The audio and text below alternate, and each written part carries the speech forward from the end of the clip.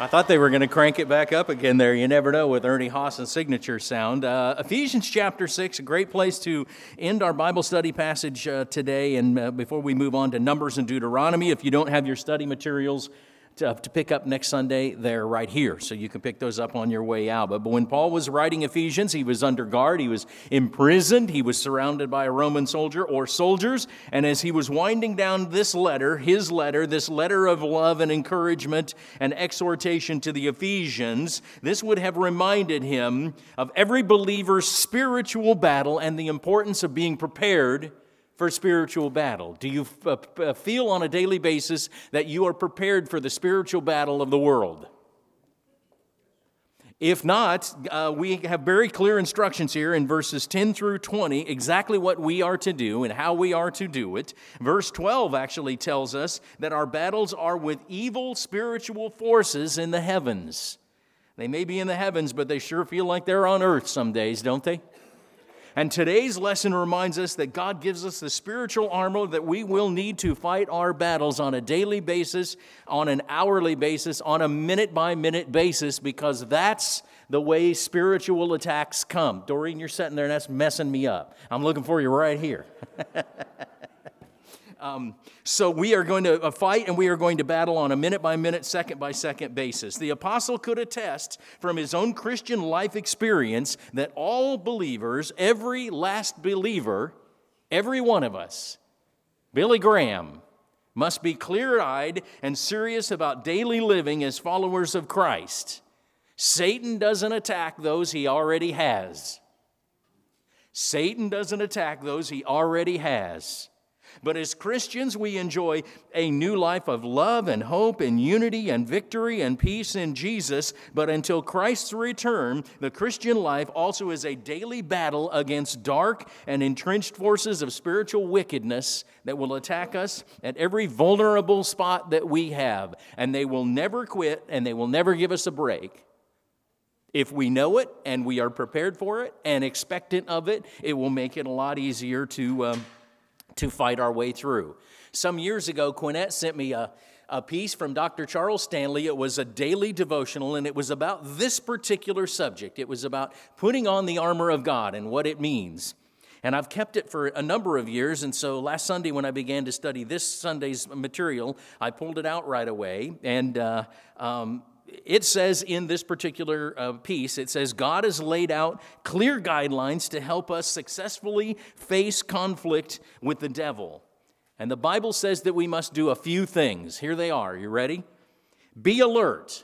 We must be alert. We must be on our guard at all times. 1 Peter 5:8 says, be sober-minded, be watchful. Your adversary, the devil, prowls around like what? A roaring lion seeking someone to devour. So we have to be alert. 2, we must never give Satan an opportunity. Ephesians chapter 4, 26 through 27 says, be angry and do not sin. Do not let the sun go down on your anger, and give no opportunity to the devil. So we must be alert and we must never give Satan an opening or an opportunity.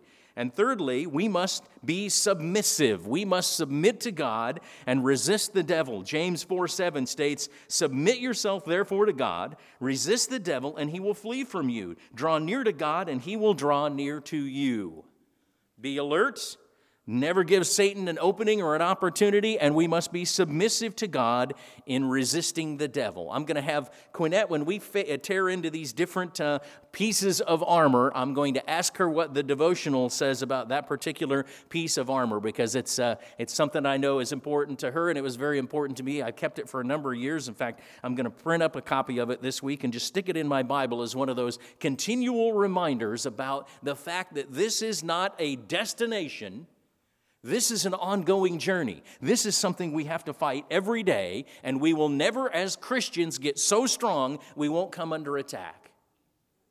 Christian, we face a spiritual battle every single day. We must suit up every single day, every single morning. By ending his letter with an appeal to beware of the devil's schemes, isn't that a perfect word? Scheme, to go with the devil? the devil's schemes, Paul was emphasizing the reality of the devil as an evil spiritual being in our world. He is at work in our world. Nevertheless, the devil has already been defeated by Jesus and that cross. He has. But he will continue to bite our ankles, and we have to be vigilant and ready. In verse 10, where we're going to pick up, Paul indicates he's wrapping up his letter, and he says, finally, that's the word that he starts the verse with. It's kind of his, and before I close, let me give you this. So he says, and before I close, let me give you this encouragement to take advantage of the strength that is available to every believer in the Lord Jesus Christ. Somebody read verse 10 for me. Somebody? Have it? Thank you, Dolores. Finally, be strengthened by the Lord and by his vast strength. So the Lord provides the strength that we're going to need for these battles, and God's power is vastly greater than yours and mine, agreed? And God's power is vastly greater than any other human being on earth, agreed? Oprah or whoever you would like to suggest. And God is more powerful than the devil, agreed? So God is the most powerful, and at his knees, on our knees before him, we will get his power to overcome human strength and to overcome the powers of evil that come against us. In verse 11, as we jump forward here, he indicates the scheming the devil is a dangerous. He is a danger to many things in our life. In fact, Paul had already referred to the spiritual enemy as the ruler of the power of the air in Ephesians chapter 2. So somebody grab verse 11 for me. Do we have a verse 11 reader with a strong voice? Thank you, Billy. Put on the whole armor of God that you may be able to stand against the wiles of the devil. Thank you, Bill. Okay, so you can just envision Paul not being in the world's greatest of situations here, and his closest person of proximity is a Roman soldier, and he says, armor up. He's able to look at them, and he's able to see what they dress like every day. Remember Matthew 6:18. In Jesus' words to Peter, he says the following. He says, on this rock I will build my church, and the gates of hell will not overcome it. The gates of hell will not overcome it. From the beginning of human history until now, the devil has been active in the world, prowling around like a roaring lion. So how can believers hope to stand against such a strong evil power? We must put on the full armor of God, as verse 11 says to us. And the Greek word for armor referred to a weapon or an instrument of battle. Paul was not just referring to a particular weapon, but to the entire battle uniform, because we have multiple points of vulnerability on our bodies. And he was referring not only to defensive artillery, but also to offensive artillery. A couple of weeks ago, I had the opportunity, really at the 11th hour and at the request of someone I was traveling with, to go to a Vancouver Canucks St. Louis Blues NHL hockey game. It came up at 10 till 7. Right across the street is a place we can go see a hockey game. Do you want to go? And it's been a number of years since I went to an NHL hockey game. But one of the things that I was focused on during the game is that all of the players on the ice are basically offensive in nature, with the exception of one person, and that is who? The goalie. The goalie is basically your defensive, he's your stopgap. But the one thing that I noticed, and I've used this analogy multiple times in business since that time, is even though he is defensive in nature, as action came to him, he became offensive. He didn't just stand there and block shots and wait. He attacked the puck, he attacked players, he was throwing people out of the way, and he was maneuvering. He was very offensive in nature as a defensive person. Paul is saying that we are going to have offensive and defensive mechanisms at our behest to fight the evil one. I don't know about you, but I don't just want to sit around and play defense. I'd rather go on offense. And so by going on offense, we are emboldened and strengthened even more if we are out there and we are fighting. Does it make us a bigger target? Sure it does. Sure, if we are out there and we are doing things that Christ tells us to do, we're going to become a big target. But we're not going to sit back and wait for the puck. We're going to go out and we're going to attack it. We are going to be offensive in nature. God gives his people the full spiritual resources, not only to defend ourselves, but to take the battle to the enemy. How do we take the battle to the enemy? By carrying out the gospel message to all of the nations. To not missing those opportunities to say things when we have the opportunity and it's teed up for us. If we as believers are to be spiritually prepared for Christ-like living on a daily basis, we have to know the truth about our real enemy, and we have to employ the right strategy for defeating him. And so we begin to see what Paul believes the armor of God is, and he minced no words, picking up in verse 12. The effective, growing Christian life is a daily struggle on a series of with an ongoing series of battles in our lives. Somebody have verse 12? Thank you, Jay. For we do not wrestle against flesh and blood, but against the rulers, against the authorities, against the cosmic powers over this present darkness, against the spiritual forces of evil in the heavenly places. Thank you, Jay. The power of the enemy might be manifested through the agency of wicked people, through pagan governments, through a variety of different things. Flesh and blood. It says we are battling not only Satan, but we are battling flesh and blood. Nevertheless, Paul understood in his daily walk, and all believers need to realize, that the ultimate battle for us is spiritual in nature. Will it sometimes manifest itself as something physical or mental? Absolutely, it will. But it is a spiritual battle that we fight. And Paul identified a couple of different spiritual forces that are at work in our world, trying to trip us up, trying to get us off the right path, trying to harass us and tempt us and defeat us. First, rulers or principalities and authorities, powers.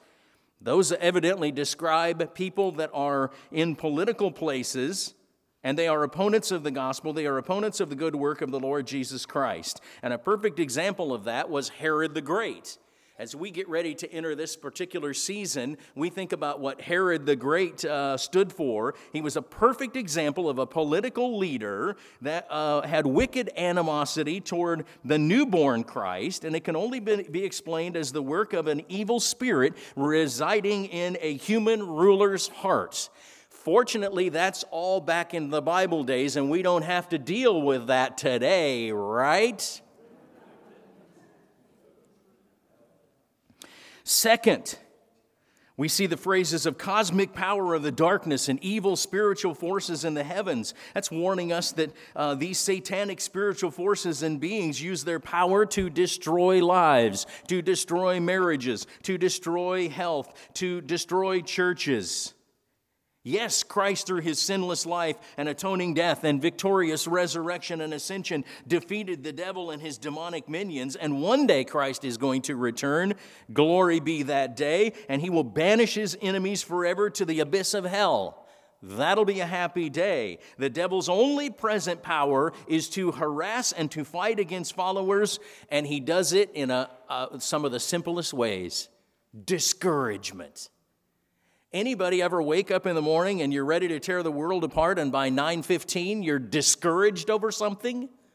It's an amazing thing. And then by 10 o'clock you're back on track and you're ready to tear the world apart. Every human being deals with discouragement. Christians, we deal with this discouragement because it is one of Satan's great ways to bring us down.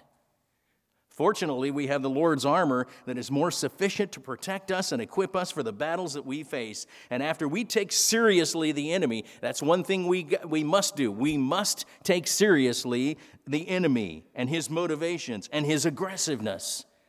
Then we can be better prepared to understand the urgency of Paul's command to take up the full armor of God in verse 13. Somebody have it? 13. It's between 12 and 14. Hey, thank you, Lou.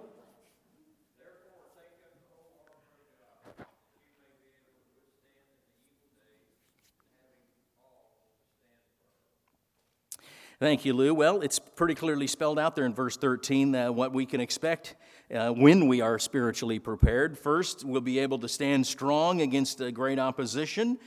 In verses 14 through 17, which we're getting ready to jump into, Paul identified parts of the spiritual armor God gives his people, and these parts include his word and the truth of the gospel. Glad to have those. And I love how Paul makes the command in verse 14 when he says, stand. It's a simple word, but if you take that word and you break it down to its basic nature, it is a firm word. It is an aggressive word. It is a word of action. You don't think of the word stand as a word of action until you can't do it. But he is saying stand. That means get up on your feet. My dad used to have a saying he'd say to me if I was feeling sorry for myself or something. He'd say, God gave men 2 legs for a reason, and that's to stand on. Stand. Stand up. Stand up for ourselves. And Paul follows that with a vivid description of these various parts of the full armor. In fact, we're going to take on verse 14, and then I'm going to ask Quinette to share about that particular piece of armor. There were 5 components of defensive equipment and 1 offensive weapon. Somebody grab verse 14, and we'll dig into the armor of God. Anybody have it? Thank you, Bruce. Stand firm then with the belt of truth buckled around your waist, the breastplate of righteousness in place. So why do we wear a belt? Guys?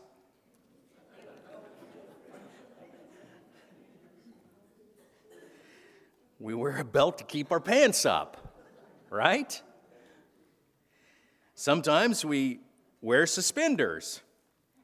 Sometimes we wear a belt and suspenders if we've gotten to a certain part in our life, but we wear a belt to keep our pants up. That's not what a Roman soldier wore a belt for. Paul may have identified, some of the commentators that I read this week suggest that Paul was looking at a Roman soldier so much that he may have identified the order that a Roman soldier dressed for battle in spelling these things out. He began by urging believers to put on the truth like a belt around your waist.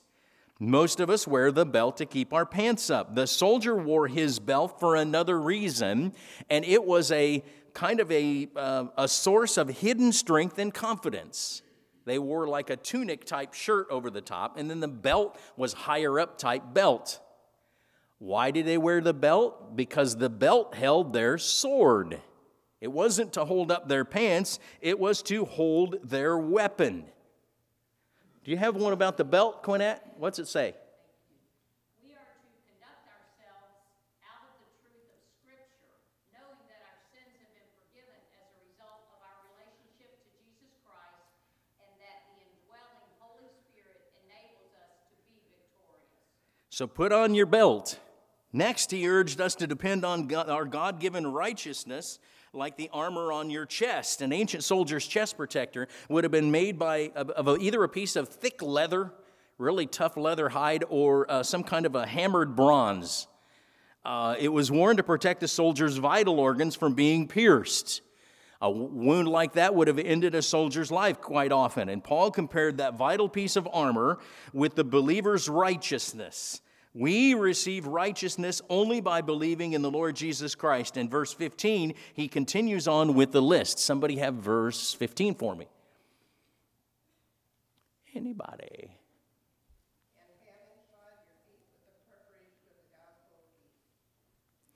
Thank you, Connie. Quinette, go back and give us what he has for our righteousness.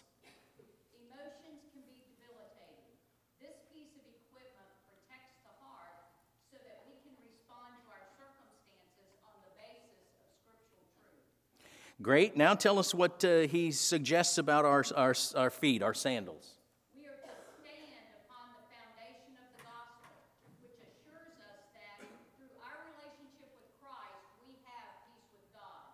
His peace will flood our mind, will, and emotions so that we are ready to stand firm against attacks, and we are ready to move forward to proclaim the good news. Thank you, Quinette. Okay, so next he's talking about our sandaled feet. The Roman soldier sandals weren't flip-flops. They weren't Crocs. They were almost like an open-toed boot. Think about a Roman soldiers. They were a leather thing that kind of came up to around their knee, and they were strapped, and they had leather straps all the way up. The bottoms of the sandals were also made of leather, but they had these little steel metal cleats in there for traction.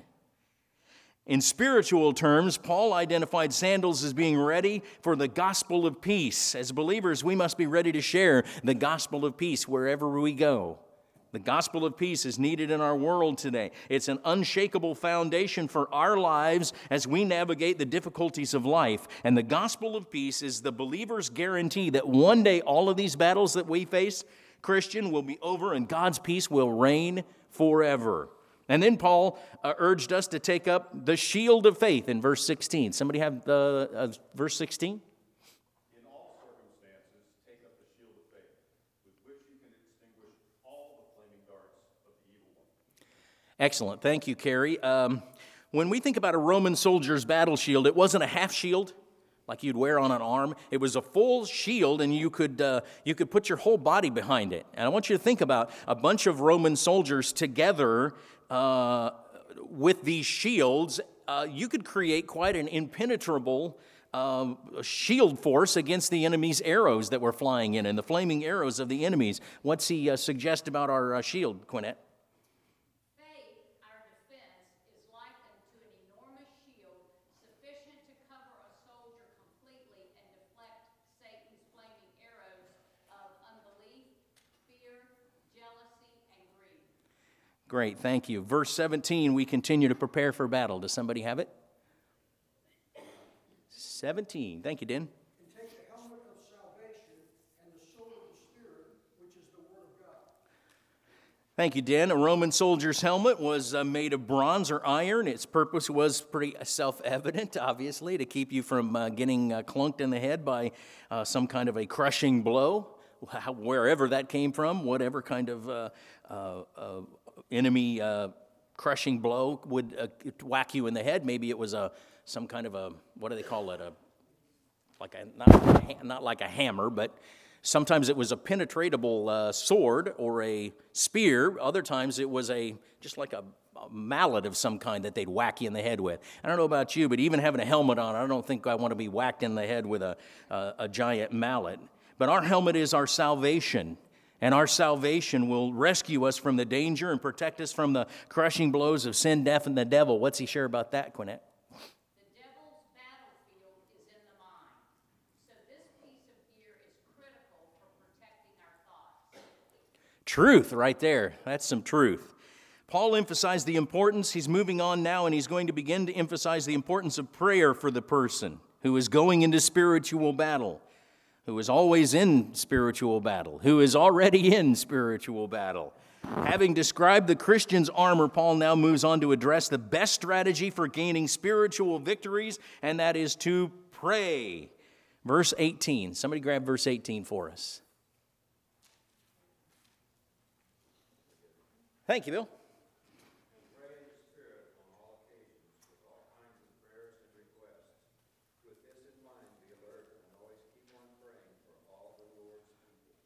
Thank you, Bill. I'm going to take that verse someday. We're going to stray away from our Sunday school material someday, and we're just going to look at that verse for an entire lesson. When do we pray? There's never a bad time or a wrong time to pray. Every situation we face in life is worthy of prayer. In what attitude do we pray? We pray in the Spirit that is motivated by and helped along by the Lord Jesus Christ, and He will intercede on our behalf. What kind of prayer should we offer? We should offer every kind of prayer and every kind of request. Who should we pray for? We should pray for non-believers. We should pray for believers. We should pray for ourselves. We should pray for our fellow brothers and sisters. We should pray for all the saints. In verse 19 and 20, Paul asked for the Ephesian believers to pray for him in some specific ways. Somebody wrap us up with those two verses.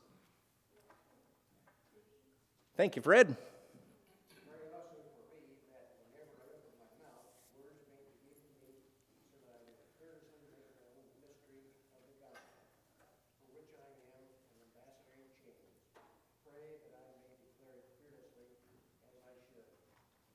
Thank you, Fred. Wow, isn't that an interesting thing that he suggests to them? Pray for me that every time I open my mouth, the right words will come out.